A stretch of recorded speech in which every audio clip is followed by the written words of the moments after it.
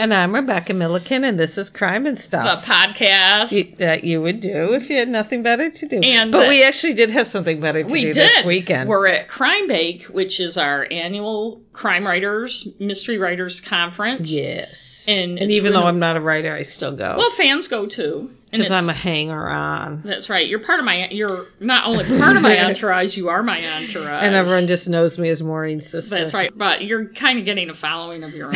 Yeah. You are. People know you. If I came without you, they'd be like, where's your sister? Yeah, they would. Why isn't your sister here? They would. It's in Woburn, Mass., famous for a civil action. A lot of people died of cancer because the tanning industry was dumping chemicals into the water. Good book, not good movie. Who was in the movie? John Travolta. Oh, yeah. That's right, back when he was strangely cast. John Travolta. No, because at the time he was in everything. But we took the opportunity while we were here to interview some main crime writers who you'll be hearing from. And we had a good variety, too, of genres. Yeah, we have Dick Cass, who writes kind of noir jazz mysteries, we call them, set in Boston. Brenda Buchanan, who writes... They're kind of traditional mysteries. They're kind of like mine. Her protagonist for her first series was even a journalist. Yes. And we had Barbara Ross, who writes cozies. And you're familiar with her if you listen to our podcast, because you, Becky, you recommended her. I recommended her. Once. And she has the Clam Bake series. And she's actually a big fan of our podcast. Yes, she is, which we didn't know. I didn't know when I reviewed That's her right. book. And we talked to Bruce Coffin, who's a former Portland, Maine homicide detective and writes the John Byron and his are mysteries, series. But also police procedurals that take place in Portland. We didn't do it by design. We wanted to do members of the main crime writers. It just all happened that they were all kind of different genres. Yeah, types of books. It's a good mix. Something for everybody. I don't feel like I'm constrained by a genre. I'm not constrained by genre either. There's some I like more than others. But I like them all. Anything well written I like. But if you like mysteries, you'll want to listen. You're already listening, so come on, just keep listening. Because you may be introduced to some authors that you're not familiar with. And we talk about crime, books. Too. And if you're not a fan of books or mysteries, the discussion, I think, is wide-ranging enough that people find it interesting. And, of course, we're in it, so, Yeah, and we're always interesting, right? Yeah. To ourselves, at least. So, anyway. But first, we have an update. Tony Sanborn, who, if you listen to episode 22 or our bonus episode that was released shortly after that, he's the guy who was convicted in 1992 as a teenager of killing Jessica Briggs in 1989 in Portland, and she was also 16. For most of October, they have been having a post-conviction hearing to determine if there were Brady violations in his case in 1992, which means withholding possibly exculpatory evidence from the prosecution, defense. withholding the prosecution withholding it from the defense. And that hearing came to a settlement. Interestingly, not interestingly, that's a stupid adverb. Yeah. After Hope Cady, who had been the star witness for the prosecution in 1992, she was 16 at the time, but 13 at the time of the murder, and claimed she saw it happen. She recanted about a year ago. It turns out she was legally blind, 13-year-old, and it was a dark, rainy night, and she claimed to have seen it, and she didn't. And we talked more about it in episode 22, and we'll talk more about it in a future episode. In the hearing, she reaffirmed her recantation last week. By the time you hear this, it'll be a couple weeks ago. And then the defense and prosecution came to a settlement where his conviction is not vacated. He's still a convicted murderer, but he doesn't have to go back to prison. He served 27 years of a 70-year sentence, and laws have changed a lot since he was convicted in 1992, particularly how a 16-year-old would be prosecuted in a murder. And there are a lot of questions about how it was investigated and how the prosecution at the time dealt with the trial. And I think everybody was kind of happy with the outcome. I think that it's not ideal that he's still a convicted murderer, but he just wanted it done. He wants it done. He wants to be out of prison. For the prosecution, they do not want to admit that they prosecuted the wrong person and open up a new can of worms. Even if he is guilty, the way he was prosecuted and the way it was investigated was very flawed, and a lot of evidence was withheld from the defense. It wasn't fair. It wasn't done the way justice He should did be not done. get a fair trial. And I don't think they wanted to have to retry him. No. You know, and one of their major witnesses, Jerry Rossi, is dead. And so, you know, I think this was just a way for them to step back without having to admit that they screwed up. Yeah. And for the defense to say, okay, Tony's can be stay out of jail. And we'll have a longer episode about it. Probably a few But I think episodes the from now. upshot was that both sides just didn't want to deal with what would have to happen Right. if they continued. And her stepmother still believes he did Jessica it. Briggs, the victim. The families of victims have a certain outlook, but the families of people who are murdered aren't on juries Yes. for a reason. And the justice system has a certain responsibility to do things right so that the people who do commit crimes are the ones who are prosecuted and convicted of crimes. That's right. And when you screw it up, even if it's the right person, that calls the credibility of the justice system. In fact, I think one reason prosecutors frequently don't want to admit they screwed up is because people will start questioning everything they've done. Yeah, that's what happened. If we can't trust you on this big murder trial, how can we trust you on every... That's right. It was supposed to be a 12-day hearing. And it lasted... At least 3 weeks. At least 3 weeks. And it was going to obviously just keep going and going and going like something out of a Dickens novel. Yeah. So anyway. So that's the update on the Sanborn And here case. are the interviews.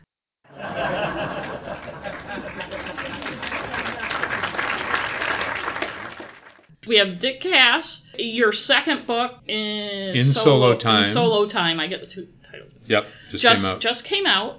And you're a Maine crime writer. You live in Cape Elizabeth. And so, how's your crime bait going? It's going very well. Actually, I've been to enough of them now that I know a bunch of people, which is part of the fun part. Like us. And how many have you been to? This is my third. Oh, yeah, me too. In fact, we met you at Crime Bait. Is that before, true? Yeah, before your that's first right. book came out, you had just had, we won't go into all the details, but you had a publishing issue, I think, and your book was supposed to come out and then it didn't. Oh, that's right. Yeah, the first book was supposed to come out in September. And we were like, oh yeah, that poor guy whose book didn't come out. Well, it came out eventually. But then it came out, yeah. And then the publisher stopped publishing mysteries. Yes. So. And are you on any panels? I am doing a thing this afternoon with as one of the Ask the Experts. Oh, that's right. So What are you an expert in? I have been designated an expert in helping people decide if they're ready to submit that's their a good novels one. for That's a good one.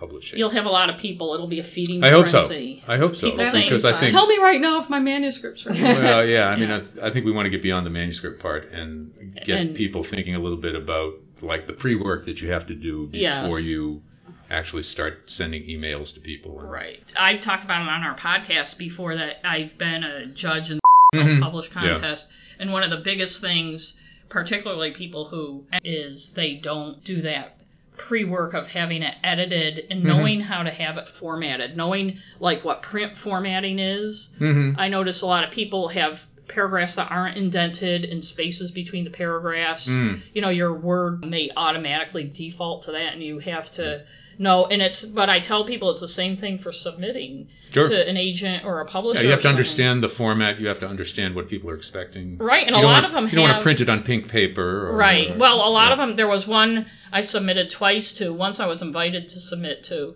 and you may be familiar with this publisher, but they had 12 pages of what they wanted, how they wanted your manuscript formatted. I'm familiar with that publisher. And it was like nobody else wanted those things, so you had to do a separate. But we digress. Yeah. So your book came out in September, your second book in the Elder Darrow series. So it's a series. It is a series. And actually the second book is the first book in time in the series. So it's actually the prequel to the first book that came out, which has caused no end of confusion until we actually put book 1 and book 2 on the cover. But I think it worked well. I mean, I had read the first one that came out, and then the second one, and maybe which is called Solo Act. Solo Act, and maybe it's because I knew the sequence. But I thought it worked really well. Yeah. And thanks. Can you summarize for our listeners? That An alcoholic bartender buys a bar, deciding that that's how he's going to get himself sober. Okay. Good plan. Which is, not exactly accepted in the 12-step tradition. Yeah. But it sets up an interesting sort of central conflict to the whole character thing, outside of the Which mystery you have to and have. crime. We learned today. Yeah. Yes. No, we already knew that. I feel like your books have a good character arc. I think one of the things I hear from people a lot is they like the characters. It's kind of interesting because I have another sort of not quite protagonist, but fairly major character who's a cop. Yeah. And so there's a lot of back and forth between them. They're complementary characters. Like, they're different in a lot of ways, but they have little things that they like about each other. And they're both a neat drunks. relationship. Yeah, that's one of the things, yeah. And I also like the cook. Marina. I'm going to have her name wrong. Yeah, Marina. I like that character. Yeah. I like you have some good minor characters that are interesting and well-developed, too. Oh, So, on our podcast, we talk a lot about true crime. And are there any crimes or types of crimes that inspired you or kind of informed your writing at all? It's a really good question. I think the crimes that interest me most are crimes, I wouldn't call them psychological crimes, but crimes of character defect and character breakdown and human breakdown. More than, say, like the serial killer Definitely, yeah. or the random guy shooting out of his and we garage have window or that something. We discuss that a lot. Yeah. That crimes that are random or like the mob or drug, You're sort of constrained once you decide to do that. You're kind of constrained. Yeah, because one of the ways. things the reader, if you're writing a novel, a crime novel, or even a true crime book, is the reader is going to read something because they want to know why somebody did something. Yeah, that's what we always want to know. Why? And from the point of view of the writer, it's much more interesting to me to try and work that out as a writer on the page than it is to say, he took out his Ruger, whatever. And fired 18 shots. Do you have any, as far as the actual crimes in your book go, do you have any things that you just don't want to do, things you don't want to touch, or places you do want to go? Yeah, I think the biggest hot button, I think a lot of people would agree on this, is pedophilia. Anything having to do with kids, I think is just too fraught, and it's too touchy for. And yet somebody sometime will write, the crime novel around that and make it work somehow. But it's too scary for me. I'm not. Even if the reader likes the writer, there's been a couple writers I like that have done that. Nevada Bar did a book that had like a pedophilia ring in it, and it kind of makes you. It colors how you feel about the writer. Well, about that book at least. You're kind of like, well, the person's book I like, but it's like it's entertainment, in the long run. Well, that's the thing. It's like you don't know if you really want to read about it. It's not a very entertaining subject. No. And some people can do it in literary fiction, like Tom Perrotta with Little Children. Right. Yeah. But I think crime fiction, there's different. Well, there's also when you start talking about literary fiction, you're talking about, and I'll probably get in trouble for saying this, but people taking on, most of us who write crime fiction write it as much for entertainment as we do for working out character things and motives and things like that. And I think people who write literary fiction are really engrossed in grappling with issues and maybe not so much concerned with entertainment. But that said, do you feel as a writer that you have like bigger issues? I mean, not big issues, but besides just, there's a murder, my character's going to get involved. I would like to think that, as I write more books, I will sort of expand my repertoire of things that I can deal with. But always, I hope, in the service of a good story. I mean, that's a fun part for me, too. Yes. Is like, I'm listening to all this talk about pantsers and plotters and this kind of thing. Yeah. And, I have never been anything but somebody who sits down and goes like, okay, what now? I know. And I just, the whole notion of planning out the story and being able to talk about it before it's written and that kind of stuff is just, I can't do it. I can't do it. Now, did your publisher want, for your second book, a synopsis, or even your first book? No, actually, both of these books were written and finished before they were submitted, published, which is, whatever. For people who don't know, usually if you're an unpublished author, that's how you have to do it.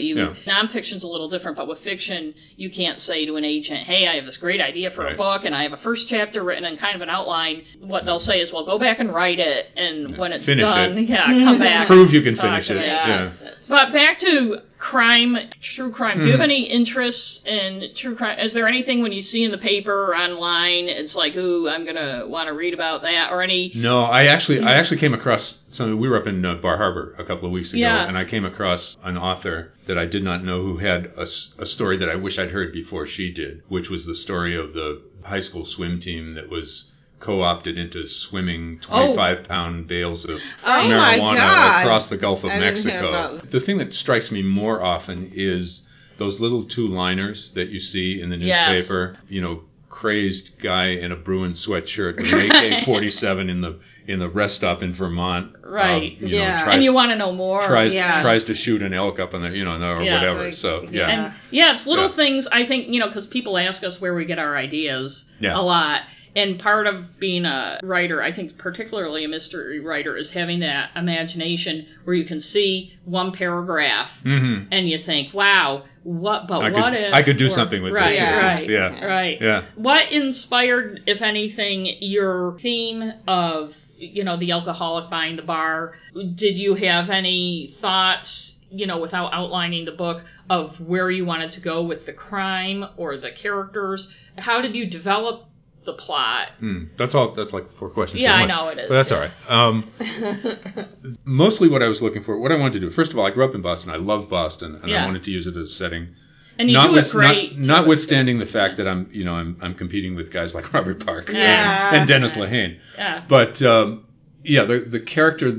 When I was thinking about the character, the first thing I wanted to do was create a character who had deep, deep roots in Boston, and so. This character's family, Elder Darrow's family, has been in investment banking in Boston since the Revolution. And so his family has this history in Boston. I started with the bar first because I spent a lot of time tending bar. And the thing I love about being a bartender is that you're invisible. Yeah. And the stories, the things you hear are just amazing. So it's a great place to store stuff up. And also, you need a protagonist to be in a position where things are going to happen and there's going to be a variety of people. Yeah. So actuaries, their lives are not so interesting. But thinking about him being an alcoholic and then buying a bar and that thing was my attempt to give the character, at least, a really, what I think is a pretty tough central conflict. Yes. That's a good one. He's taking this chance. I mean, he's been a drunk for a long time, and he's taking the chance that this weird idea that he has, that being in the bar all the time and seeing what alcohol does to people and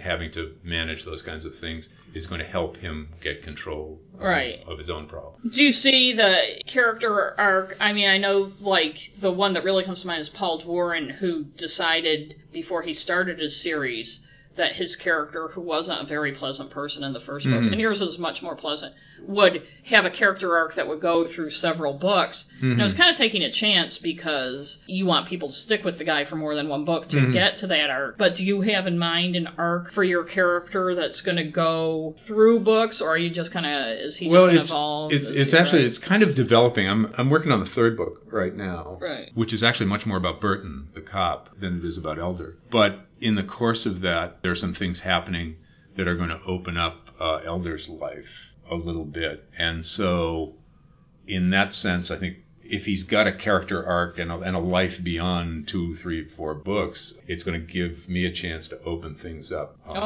as far as what he's doing. I like it when a character, a secondary character, kind of gets their own story and stuff. Well, I'm sure as a writer, sometimes you want to know more about that character when you're writing. Yeah. Well, that's how I wound up writing the prequel, because I got to the end of Solo Act and I said, and I don't want to spoil anything, but somebody important dies in Solo Act, and I kind of wanted to know why. What the story behind that was. And that was with your second book, too. You kind of flashback. Well, with mine, I had started, after my first book, I had started writing the second one, which took place after the first one. But then I got interested in a character's backstory, and I actually watched a documentary that gave me this great idea for a story. And I'm like, but that would need to be a prequel. And then I'm like, but I really need to write the sequel. And I ended up, and I'm sure this will horrify, I've heard a lot so far this weekend about linear plots. and this will horrify the linear plot thing, but I have a lot of flashbacks to 2 years before. When I first told my publisher what I was doing, she was like, that sounds like maybe you want to rethink it. And I said, no, it's going to be great. I don't know if it was or not, but they liked it enough to Well, I think one of the interesting things about these conferences is you will hear like stuff from every corner of the universe and every possible opinion about every possible thing. Right. And what it comes down to is it either works or it doesn't work. Yeah, and if it works, if you can make it work, it's great. Yeah, you just have to know enough about what you want to do to know if you're going to quote unquote break a rule. Yeah. That here's why I'm doing it, and here's in your own mind why I'm writing. I would say you don't even have to know that. I mean, it's just kind of like if you make it work, it'll go right by. It'll go right by your reader. They're not. That's right. I mean, your reader's not sitting there for the most part. Reader. Not your professional author reader. Your reader is sitting there going, "Is this a good story? Am I being pulled along? Am I following what's going on? I don't much care about the technique if I'm being. That's what I tell people too. Through. I learn more from poor writing and I'm a very critical reader just because of writing. But I learn more from poor writing. Because you're constantly thinking, okay, here's what they're trying to do, or boy, these adjectives. You see the failures, right? Yeah. But even as a reader, you just get irritated when it's. Some do and some don't. Yeah. But a good writer, you get so pulled into the story. Unless you're, reading it, unless you tell somebody, I'll read it and let you know if there's any typos, kind of thing. But you get so pulled into the story, you're not aware of what the writer's doing. Like two of my favorite writers are Richard Russo and Eleanor Littman, and neither of them are mystery writers, but their books are so good. I really like their writing so much that I couldn't tell you what they do that's good because you're in the story. Yeah, and the other thing is if you're reading someone whom you've read before, and you like, you're likely to cut them a little more slack. Definitely. If you see something that could go one way or the other, you're kind of going to give them the benefit of the doubt. Now, you came to fiction writing. You had another career before that. Yes. Had you always wanted to write a mystery? Yeah, I don't think I convinced myself I could do it until I actually did it. Yeah, I think a lot of people. But I had always, I've been reading, I started out reading the Hardy Boys when I was like single digits old and scaring myself to death and all that kind of stuff. So, Alfred Hitchcock on TV and Rod Serling and all those half-hour drama things. So I've been reading the stuff forever, and I think I just got to a point where I said, it's time to do it. We'll try it out, see what it is. Now, what had you done before you were a mystery writer? I had a company that did technical writing and science writing mostly for software companies or technology companies. Did you have any fiction or creative writing training before you started? I was the world's oldest graduate student at the University of New Hampshire. And I turned 40 and decided I was going to go get an MFA. So I went to the University of New Hampshire took a year off and did that. Studied with some great people. Yeah, I've heard their program is really good. The program is very good. Yeah. They have a very good nonfiction program as well. Mostly it was a matter of like, okay, what are other people doing? Is what I'm doing of the kind of quality that, I feel like I can compete with the people who are writing. Well, that's whatever age you are, realizing that you haven't done it before, that type of writing, and having people critique your work that know what they're talking about, whether or not, it doesn't matter if you always agree with it, just having somebody look at it and tell you, guide you, and then at least you have the tools. Yeah, I mean, it's also a function of opening yourself up. Yes. And getting outside of the place where I'm doing this for myself. And for my own amusement or enjoyment. And I went to school for visual art, and there were people who, it was their second academic career, they decided they wanted to be an artist. I found them to be more open as students than people who were on their first. As a student, I was usually pretty open to criticism. I didn't, I figured that's why I'm in school. But there are some people that just don't want to take it. And it's like, well, but the people that were coming back, they wanted it. Yeah, and I think that's true of something. If you do it later in life, it's because it's something that you've thought about. And you want someone to tell you whether it's worth doing or not. Did you feel when you first had your fiction looked at by other people, any like vulnerability? Yeah, of course. Of course, because you sort of pour yourself into this. And it's a very private thing. It is, yeah. I mean, even if you're a published writer, and there is a stage at which you're doing it that is, it's all of it's coming out of you, right? And it's all, at some point, you have to separate yourself from that, like, I just ripped this out of my flesh or something. That's also part of what you have to do if you're going to learn. I mean, if you're going to get better, is to be vulnerable to that kind of stuff. I found one of the things that got me going, finally got me, realizing I didn't have to write a whole outline and everything, was reading Stephen King's On Writing. Mm-hmm. But one of the advice he gives in that is you're going to get a lot of criticism. I'm paraphrasing him. But if 2 or 3 people who know what they're talking about tell you the same thing, then you might want to listen to it. Yeah. You start to learn what your own weaknesses and strengths are. So do you have specific people that you ask them to read your... I get out of the habit. I was in a group for a long time. I get out of the habit, and I'm starting to get back into it. And I think it's a good thing. I've had a couple of people ask me to read their things over the last couple of years, and sort of talking with them about it and reminding myself what a useful thing that can be. Yes. So I'm probably going to do more of that. What I tend to do is, when I have done it, is go to people who are outside my writing community. Yeah. And in fact, since I'm writing what I hope is popular fiction, yeah, I go to people that I know that read popular fiction but don't necessarily have any interest in writing it themselves or being a critic or doing that kind of stuff. And I find those kinds of reactions are really helpful. Yeah.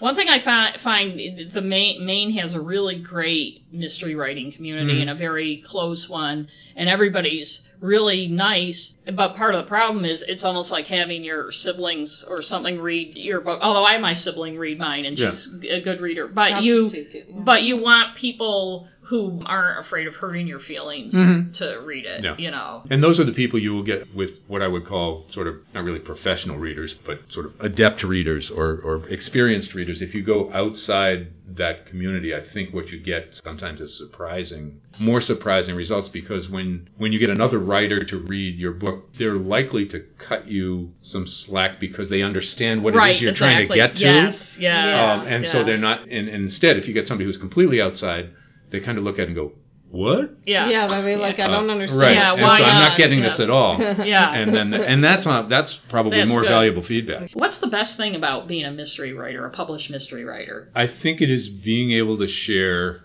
stories that you care about with people and having them out there so that you can talk to people about this kind of stuff. I mean, I'll tell you, I did a book group last week with like 8 or 9 women, friends of my wife's and some other people. And I had the best time. Yeah, it was so great. It was like, we had wine and we had cookies. And we just, and they asked me questions. They asked me great questions about, And the book groups are great because they've read the book. Yeah, a lot of times you'll go to a bookstore or you'll go to an event kind of thing. Yeah. And you'll get a lot of writerly questions. Right. Where do you get your ideas? Yes. When do you write? What's your process? And do you have a special room that you write in? That kind of stuff. And so the book group thing was like...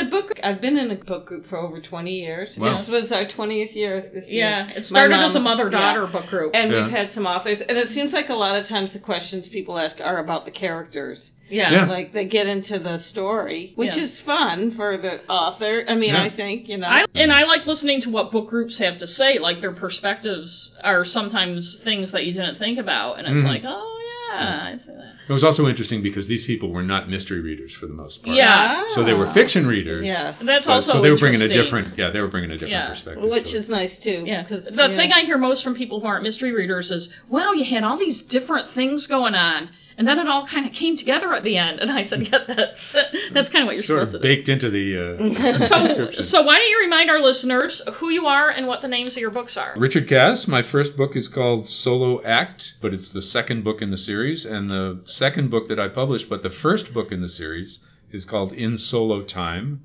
Available wherever fine books are sold. Right. They can get on. I get asked a lot, can I get your books on Amazon? And yes. you can always get the books on Amazon. Yes. And your favorite independent bookstore. There you go. And yay bookstores. Yay. Okay. Thank you so Thanks, much. Dick. Yep.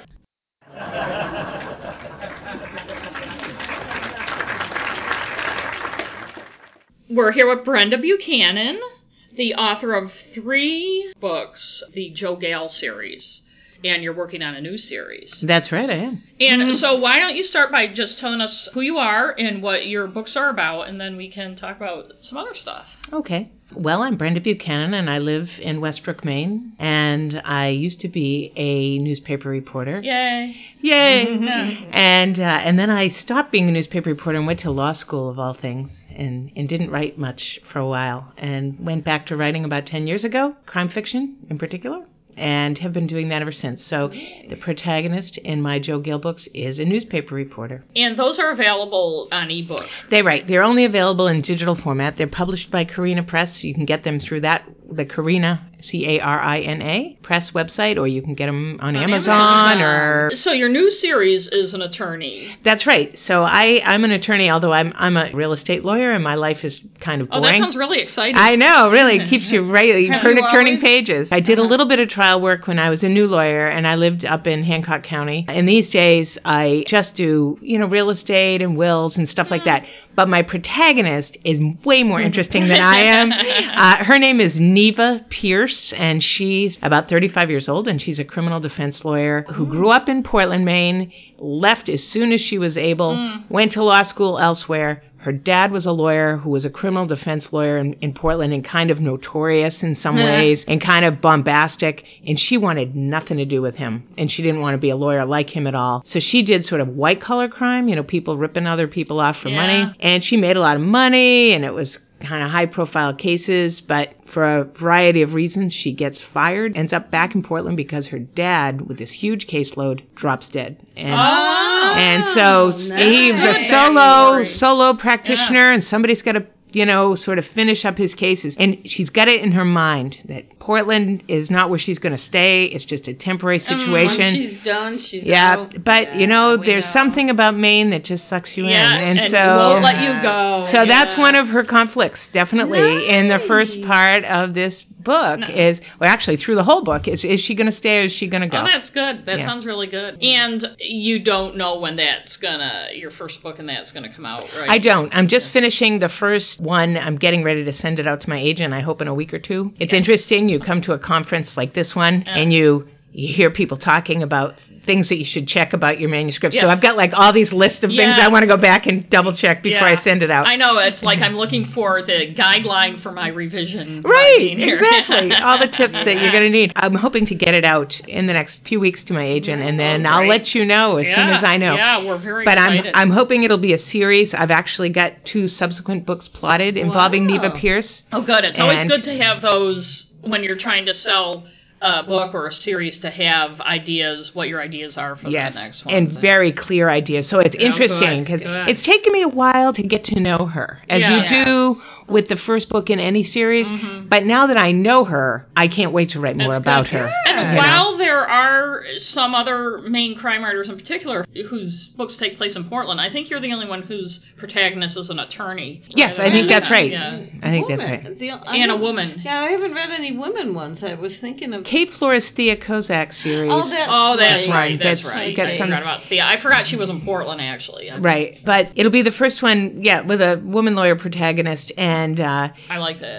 The modern issues that she has to deal with are the modern issues that women have to deal with generally. Yes. And as well as and as well as the first book has a 2-stranded plot. One part of it is she's defending some graffiti artists who ripped right from the headline. Yeah, and unfortunately it happens on the first page, so I don't wreck this, but one of them gets murdered by somebody who's a really... There's a murder in it. I know, a murder mystery. I have a friend who is like super anti-graffiti. So maybe he's the one I would... Yes, well, exactly, because really it drives them crazy. Yes. And so in the book, that's exactly right. They don't see it as art. And he's an artist, too. And maybe he's a picky artist. He is. Yes.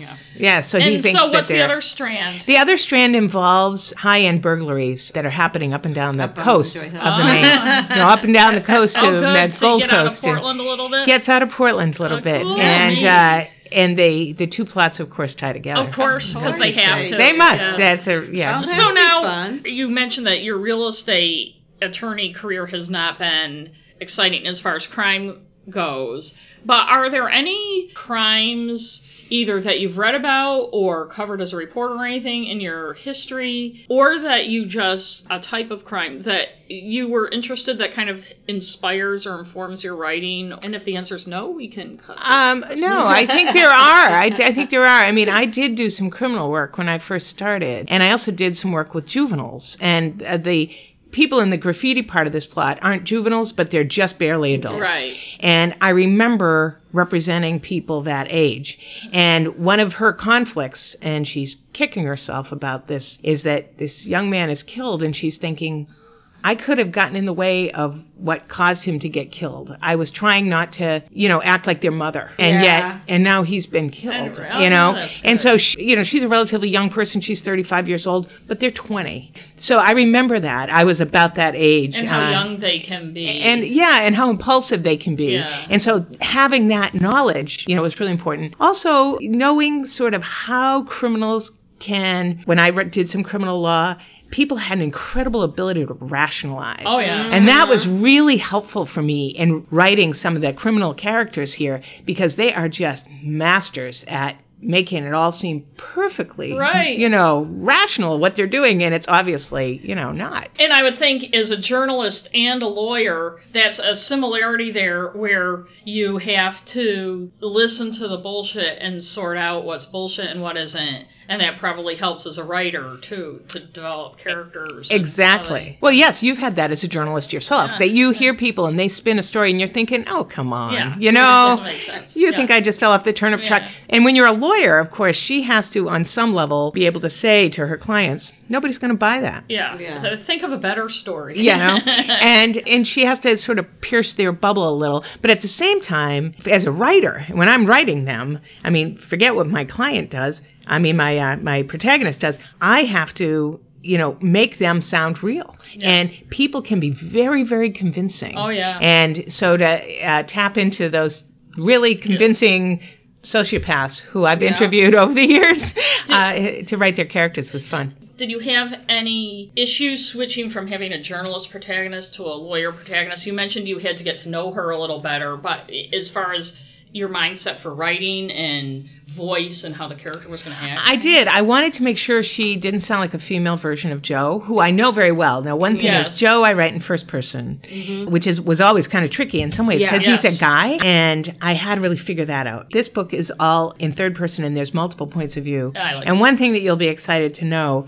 is that Joe Gale makes a cameo in this book, because, of course, there's this murder. It's in Portland, and he's a reporter in Portland. Somebody's got to cover it. So he comes to interview her. Oh, good. And so anybody who is a fan of Joe's know that he does make it's an integrated world in that sense. But, the world has to look different to her. Portland has to look different to her because she's looking through different eyes. Mm-hmm. And particularly because she left and has come back. And the place is loaded with memory for her. Right. He didn't grow up in Portland. She did. Yeah. And for all the good and bad of that. Now, where had she been? She'd been here in Boston. Oh, yeah, that's right. At a big firm, you know. So the burglary plot involves the Boston mob. Mm-hmm. And she has a former colleague here in Boston who is very much a very practiced criminal lawyer who has done enough work dealing with the mob, who she kind of pulls in for a little help. But that's a very fraught relationship because it's somebody from her ex-firm. Oh, yeah. And it's nice, so you get kind of out of the insular Maine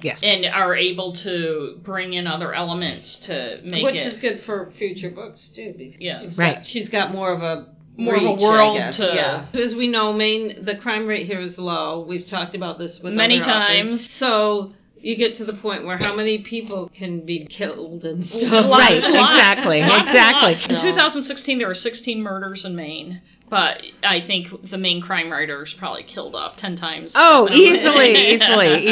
But I think in this book, what's interesting is having a Boston element. I mean, a lot of Maine murders, and you know this as a journalist, are crimes of passion involving family members or things like that, or crimes of drugs. Yes. And in this case, at least in the burglary subplot, it's, there's people who kill people for a living, and they're floating around in Maine, which is not common. Right. And so it adds an element of real menace to, there's one particularly menacing character. Oh, that's good. And who keeps thinking, like, at one point he has to get up very early in the morning because one of the people he's following does, and he says, God, all these people, they're up with the birds. What's with these people in Maine, you know? He just doesn't understand it, and he's trying to dress like a Maine person at one point. He has to say, go to LL Bean and he does. He has an LL Bean jacket and some, sort of hiker shoes.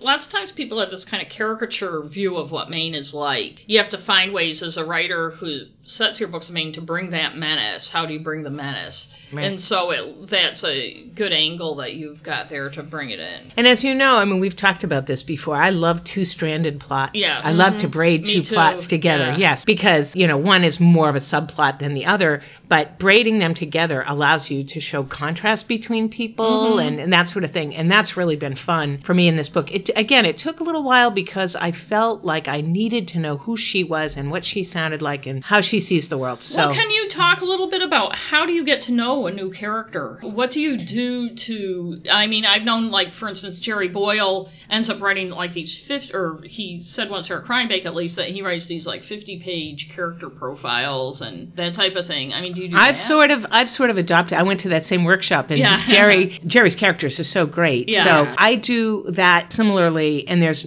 way more that I write out than I'll ever know. It's kind of what Chris Holmes said this morning. I want you to know this guy's shoe size, but then I don't need you to tell me his shoe size. Yes, but it makes me realize who she is and how she sees the world, because she's not me. You know, I'm far older than she is and have really different world experience. And she, in her own background, has some traumas that didn't happen to me in my life and how those affected her. And so I write down all of those things, and even wrote a couple of little scenes of something that happened that'll never ever make it into any book.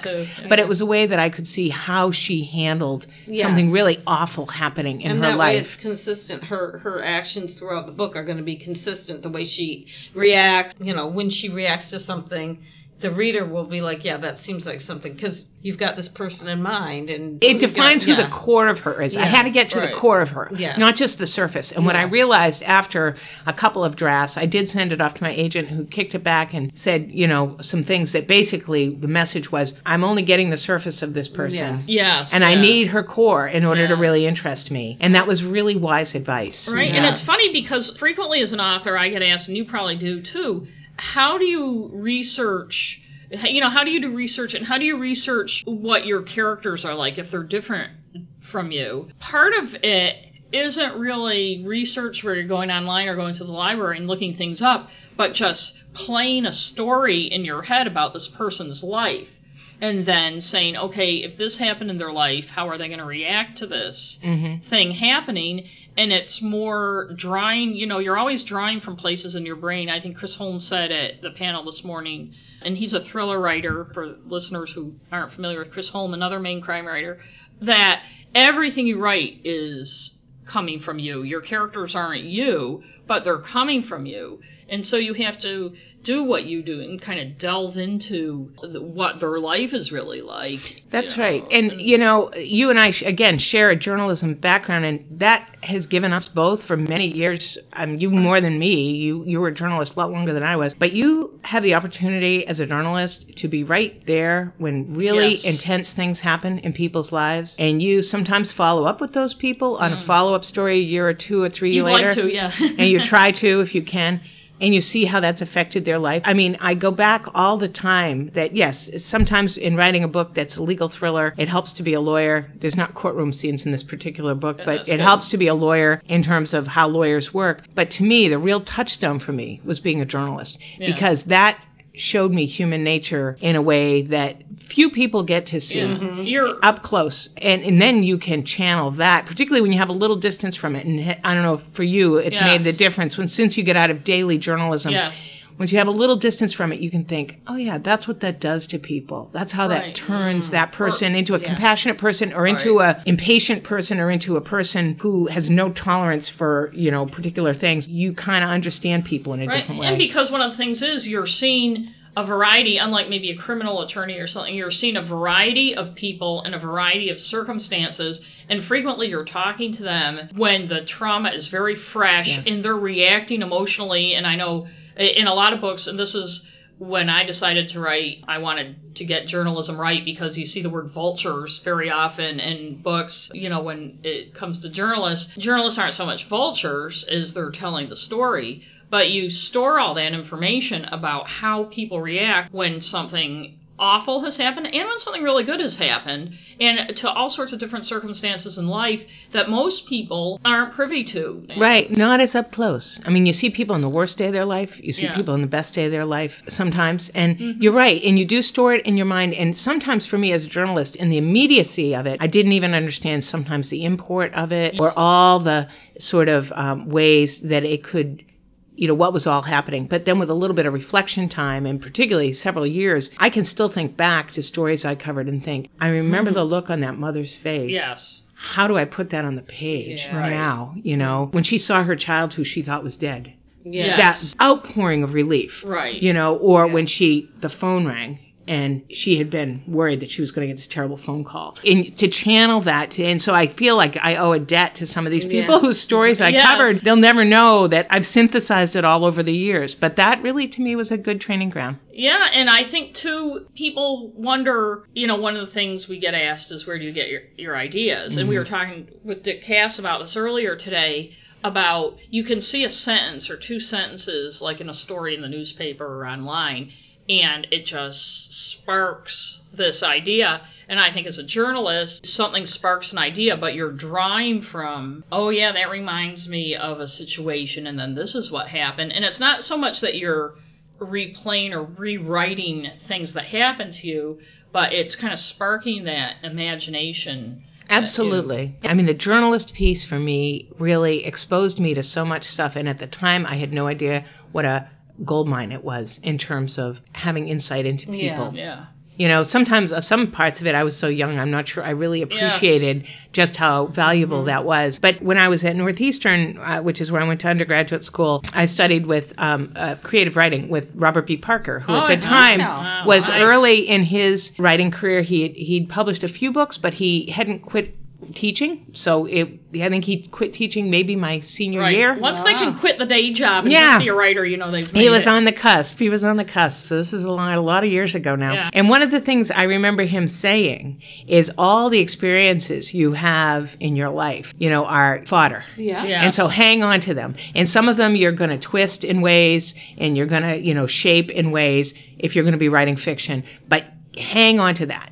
Don't throw any experience away, and be looking at it with a writer's eye. Yeah. Now, do you, even though it's a different kind of law, obviously, that your protagonist practiced, did you feel there were things about the law or practice of the law or being an attorney that you wanted to say in your books that you felt you had seen depicted in ways you didn't like in other books or on TV? Or well, yes. I mean, she's a criminal defense lawyer, and in one of the other characters is a homicide detective who had, she has a lot of friction with, and it comes clear in the beginning that he had a lot of friction with her father as well. Then as you get into the book, you find out that actually his relationship with her father was more complicated than that. Yeah. Because they were on opposite sides of cases for enough years that they developed some insight and even some compassion for each other. Yeah. And at one point, he gives a little speech to her about how the criminal justice system is kind of a complex ecosystem where there are lawyers on both sides, prosecutor and defense, and there are judges, and there are witnesses, and there are cops, and all of them are trying to find their way towards some kind of justice. Yeah. And sometimes they seem to be working at cross purposes, but in the best of all worlds, they're not. And, she makes some crack about, what are you teaching, policing 101 over at the community college or something. Is this your opening night lecture? But really what he's trying to say to her is, I'm not your enemy. If we're both after justice. You're supposed to be working both for the same goal. Yeah. You are on one side of the table. I'm on the other side of the table. If you play fair, I'm not your enemy. Yeah. And they end up starting to develop in this first book a somewhat complicated relationship between them that will continue in future books, because I think that's a great foil between a cop and a defense attorney, because there are cops who will say, if they're just talking sort of off the top of their head, oh, yeah, the defense bar, those people drive me crazy. But when you start digging down, there are some who they respect, and there are some who they don't. I used to work for a defense attorney, and they deal with each other all the time. The defense attorneys and the cops. I mean, they're all remain the same. The defendants come and go, and they see each other all the time, and sometimes they're friends, even though they're on opposite sides, and sometimes they're not. It's interesting, just when I started working with him, to realize it's not really like on TV where there are these adversaries all the time, even in personal life. In the personal life, a lot of times they're friendly, they're in the same line of work, different side of the table. Yeah. But as you were saying, I mean, being in Maine, I can also, that's especially true in Maine, and that's one of her things she thinks about.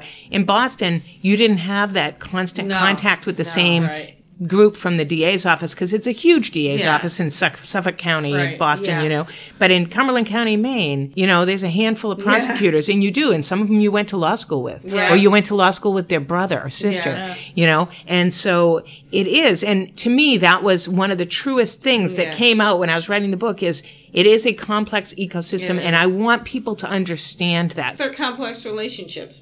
Which makes books more interesting. I think one of the things that makes any book of any genre interesting are complex relationships between people and how they navigate it, kind of the misunderstandings, but also then the growth, and the things that happen. Right, that they have to find a way to rethink their initial assumptions. Right. Yeah, exactly. Because as we know, that characters drive plots, and a lot of the little things that happen between characters add to the plot going forward and developing, Absolutely. And it looks like we're about out of time, but do you want to remind our readers who you are, and also say the names of your Joe Gale books that they can find? Well, thank you. I'm Brenda Buchanan, and my 3 books in my Joe Gale series, the first one is called Quick Pivot.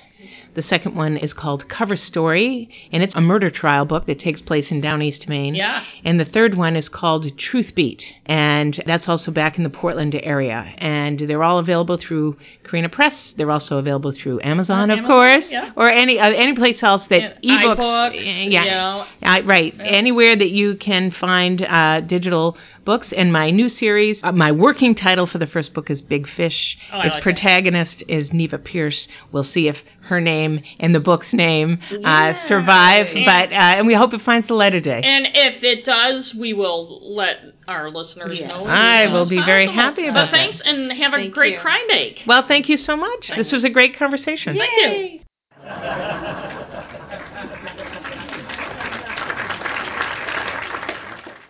We have Barb Ross with us. So, Barb, why don't you tell us a little bit about who you are and what kind of books you write? Okay. So, long-time listener, first-time guest, I guess. Yes, thanks. An actual listener to our podcast. Is it appropriate to say that? Yes. So, my name is Barbara Ross, and I write a series of mysteries about a family that runs a clam bake on a private island off the coast of Maine. The category of mystery is cozy culinary. So there's a subgenre. Yeah, it's actually a subgenre. Wow. Yes, because it's culinary because they're recipes, and it's cozy, which is a subgenre of the traditional mystery, and typically in cozies, sex and violence take place off the page. And one thing we noticed is your latest one. Is Ice Out your latest one? Yes. There is no cat on the cover. I noticed a lot of the cozies have cats. The only one that has a cat on the cover is Fogged In, and that has sold very well and was nominated for an Agatha. The cat is actually in the book. Yeah, the cat is in the book, because last year there was a book that had 2 corgis on the cover that I bought. That you bought, and I was all like, there are no corgis in the book. So part of that's the variations of publishing. Yes. So I've had a number of my friends be very shocked to see their covers that have cats or dogs, or the covers in summer and the books in winter. Oh, yeah. And a lot of times, not summer, winter, but the cat, you can go back and add it. I never wanted a cat, but I went to the Cabbage Island Clam Bake, which is a real clam bake that's run on a private island off the coast of Maine. And there was a cat there. And I was like, this is the life. You're at the top of your food chain. There's no cars. You can wander freely. And all the little old ladies are like sneaking you lobster and steamers under the table. I was like, I have to have a cat now because this is like, it's like a cat's heaven. Yes, that's true. Or you have to be a cat. Although I don't know how possible it is. But, so, your latest one, Iced Under, that's right. I think I called it Ice Out. I was thinking of Ice Out. Iced Under. And when did that come out? That came out at the end of December 2016. Okay. So do you have another one? Yes. Stowed Away comes out end of December 2017. Also in a little over a month then. Yes, so very soon. how many books are in this series so far? Stowed Away will be the 6th book in the series, and then there's a holiday novella in a collection called Eggnog Murder that just came out in mass market paperback a couple days ago. Oh, great. Yeah. So even though you write cozies, and which are gentler, I guess, than a lot of traditional mysteries and definitely than thrillers or, noir, are there certain crimes, real crimes that have happened, or types of crimes that you're interested in or that help inform your writing? Well, cozies typically, and all traditional mysteries to some degree, take place within a community. So unlike a thriller, it's never going to be the Russian mob or the CIA or a Colombian drug cartel. Spoiler alert. It's always going, the suspect's victim and perpetrator are in general known to one another. Right.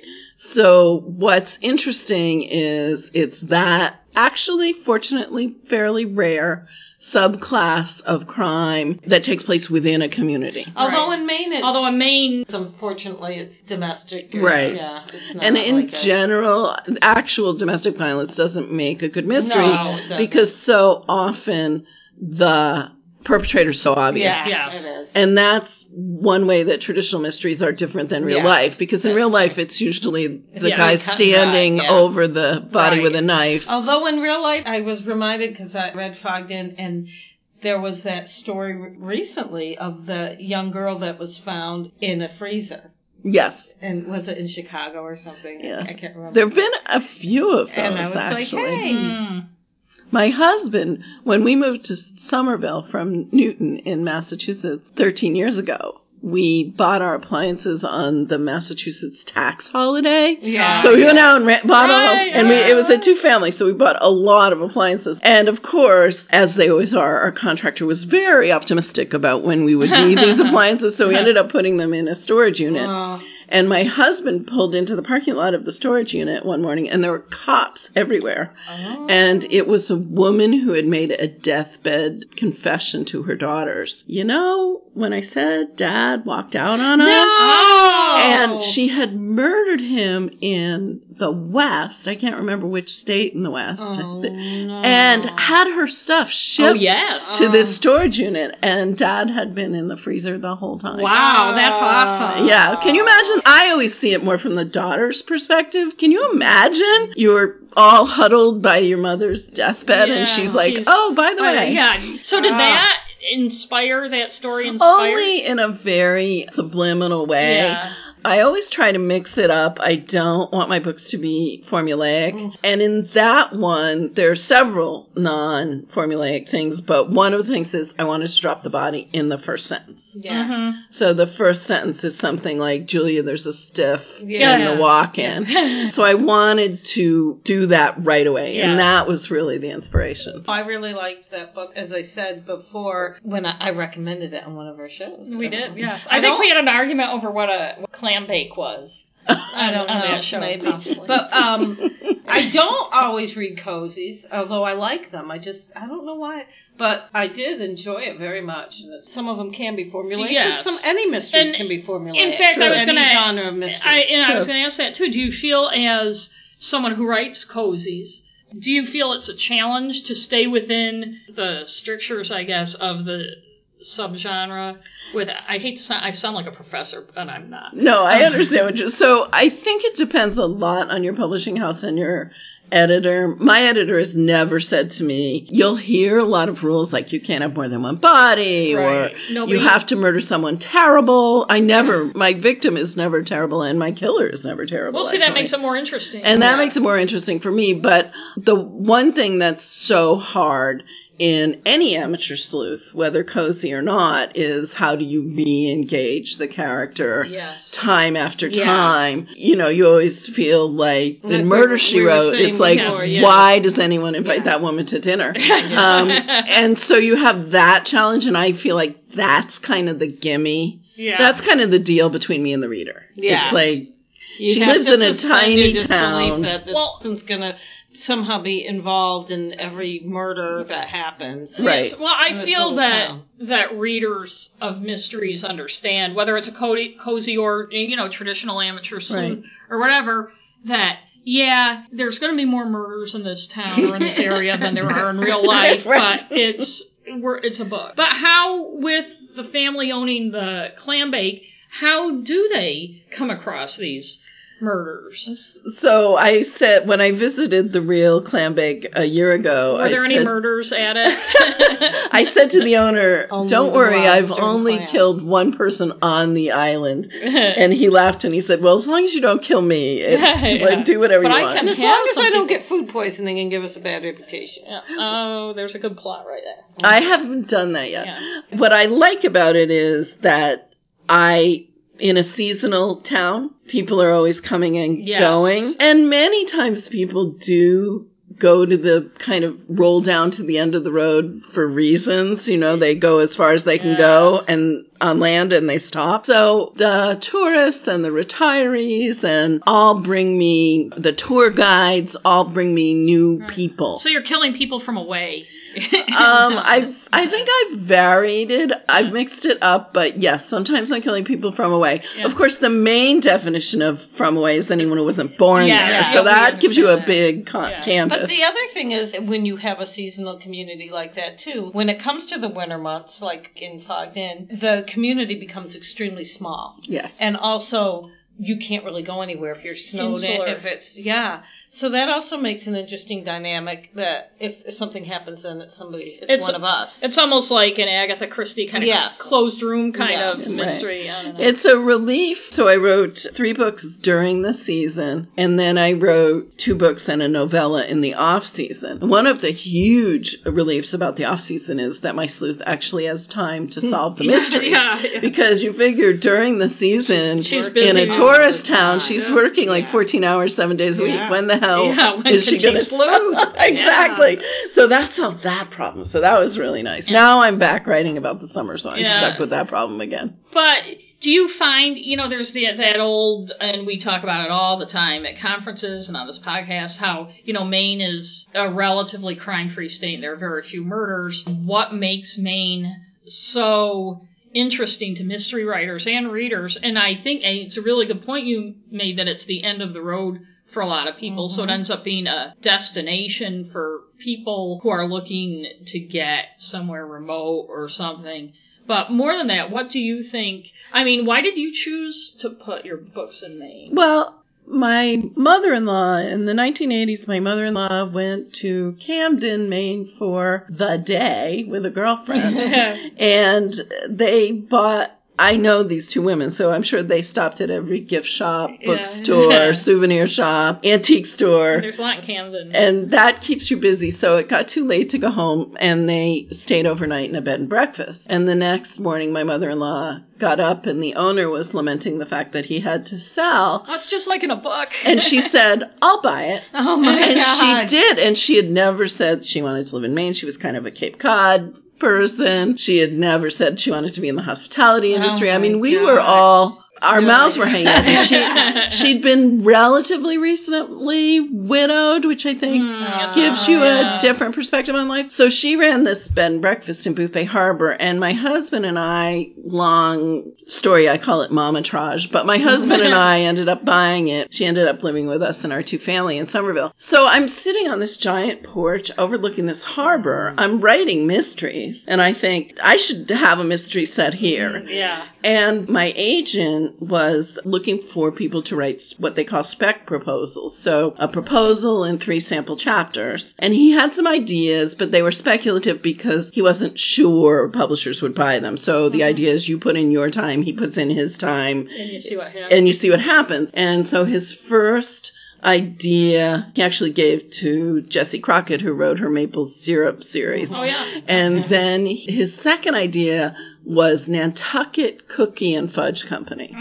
And I was like, I can think of some limericks that would work with it. Oh, God. I was like, I cannot afford to do research on Nantucket, and I cannot afford to do research on cookies and fudge. Oh, my God. So I was like, pass. Yeah. So then it was Block Island Bicycle Rental, and I was like, how many people can I kill on Block Island? So his third thing he said was clam bake. And Lee Wade, who's a friend of all of ours, had told me that her daughter had her wedding reception at a private island that did a clam bake. So I was like, that's it. There you go. And that's why I chose the clam bake. But I had in my mind that I wanted to write. And I do think Mary Roberts Reinhardt and Murder, She Wrote, I do think that people, my friend Sheila Conley says there's a New England of the mind. Yes. So we all know the New England we live in. Yes. But there's also most North Americans carry in that, and it's nice because Maine includes Canadians too, carry in their mind this imaginary New England. Yes.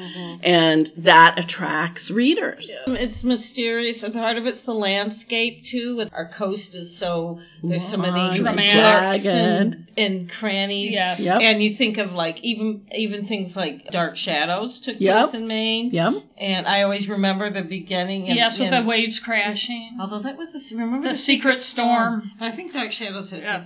But we have the same brain. Right. We were talking about that earlier. Yeah, I think it's part of it is just the atmosphere, but like you're saying, it's the connotations and stuff you get. It's not what Maine is. It's not what we live day to day. Creepy people. Right. Well, do you try to get some of that? I know people have this Maine of the mind, and you're on the coast and everything, so it's this very kind of traditional and evocative Maine. But do you try to get any of the like real Maine stuff? I do. One of the things I play with a lot, which is I think a very hard topic for Americans, is class. Yes. And particularly in any seasonal resort, it's not just Maine, but in any seasonal resort, you have the people who come to enjoy themselves and take their time off. In the county I live in Maine, basically the entire coast has been purchased by people with massive amounts of money. But you only have to go half a mile from where they live or less. To see somebody living in a trailer exactly. with a washing machine out in the yard. Yeah, in the one that's coming out in December, I describe the island that these people live on, and it's not like an island. It's an island connected by bridges, as being like a peach, with the gorgeous outside is just beautiful and plump and juicy, and the inside is this hard pit. That's good. I like because that. if you don't have a view, it's the state that has some of the wealthiest people in the country come here, and some of the poorest people in the country live here, and they live side by side, and it's so dependent, despite other industries, on those wealthy people being here, and they're here either on vacation or in their summer home, and the people in your books are working their butts off 14 hours a day. Right. I always see it like a duck, What you see is the upper part of the duck gliding across the water, and you don't see all that motion. Yeah. But a lot of people in my part of Maine have 3 jobs during the season. Yes. Because it's like putting away nuts from the witch. So they only didn't just give you your hamburger, but now they're going to run and make your bed somewhere else. I have a character who works as a bouncer in a bar, and he owns a cab. So he will very frequently take someone's keys, and then when they leave, he will have, and that's based on it's not based on a real person, but it's based on a situation in my town. We do have a cab driver who is also a bouncer. What do your characters do in the winter? So I have I was just going going to say, because there was an article in the paper recently about a restaurant in Portland that is some kind of restaurant during the day, and then at night it's like a bar restaurant, which is similar to they got the idea from Barb's book. Probably. So they run a dinner restaurant, which is intended... It's a young couple. But yes, my protagonist and her boyfriend run a dinner restaurant. Partially that was intended to provide a gathering place for the community. For people, so you know how these small... Well, you've lived in a seasonal town. There's one place. The post office. The dump. The dump. Yeah, exactly. So to give people a place to gather, but also to come up with these recipes. Yeah. So, you have to come up with the recipes too? Well, I don't. Well, that's another story. My husband actually comes up with the recipes. Good for him. He's a much better cook. I am not very interested. Do you have a recipe quota for each book? No, but I'm always panicking about the length. So the more panicked I am about the length, the more recipes. And it doesn't always turn out that way. Sometimes the book is longer than I think it is, and I didn't need all those recipes. But the more freaked out I am. People like recipes. They do. And I thought, because I'm not a cook, well, first of all, I thought clam bake. That's the same meal every single time.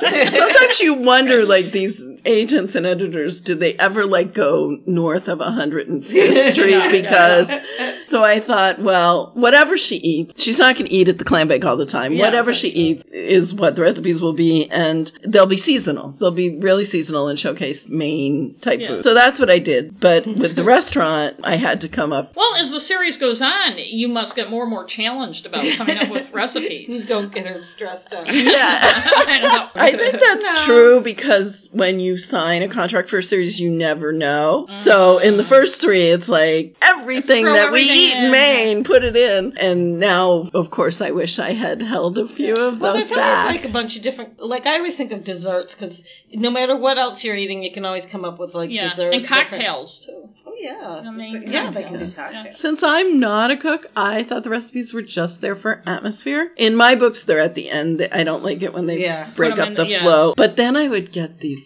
emails from people that lived in Montana and had driven 45 minutes to Costco to get frozen lobster. And you're like, oh my God, they're actually making these. And if this is terrible, I'm going to feel awful. And one thing I found, too, is an editor. I did a lot of editing for Adams Media, which is now an imprint of F&W, but I don't think it was at the time. But they do nonfiction books, and I would edit recipe books.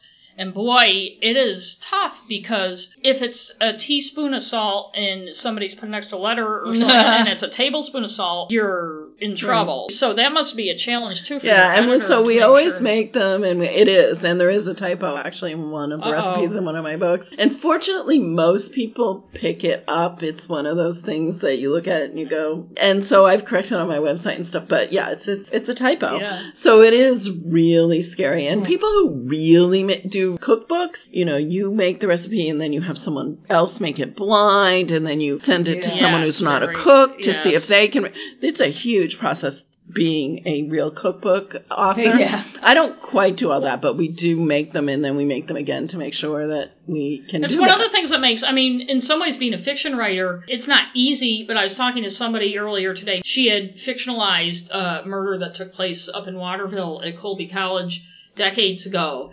And somebody said, is that a true crime book? And she's like, oh, no, it's fiction. And I said, true crime is so much harder because of the research you have to do and the reporting you have to do.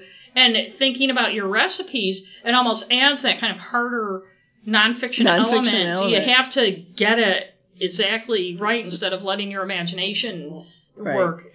Because people are going to actually take you to task if it's not right. And people, if there's a fiction thing that they don't think rings true, they just kind of be like, Or they take you to task about that, but you can usually defend it. But if you have a cup of salt and it's supposed to be sugar, then it's hard to defend it. Yeah. But back to the crime. Back originally when I asked you about crimes, do you look on the internet or in the papers for crime stories? Do you read true crime? Are you a kind of a crime aficionado, or is it just kind of not? I think that most crimes are awful and dull. And not anything you'd want to read or write about. Yes. So I read the police blotter in the local paper because those are not usually murders. They're just the weird silly stuff that happens. Yes, and the smaller the town, the weirder the police log is. Yeah, exactly. So I always read those.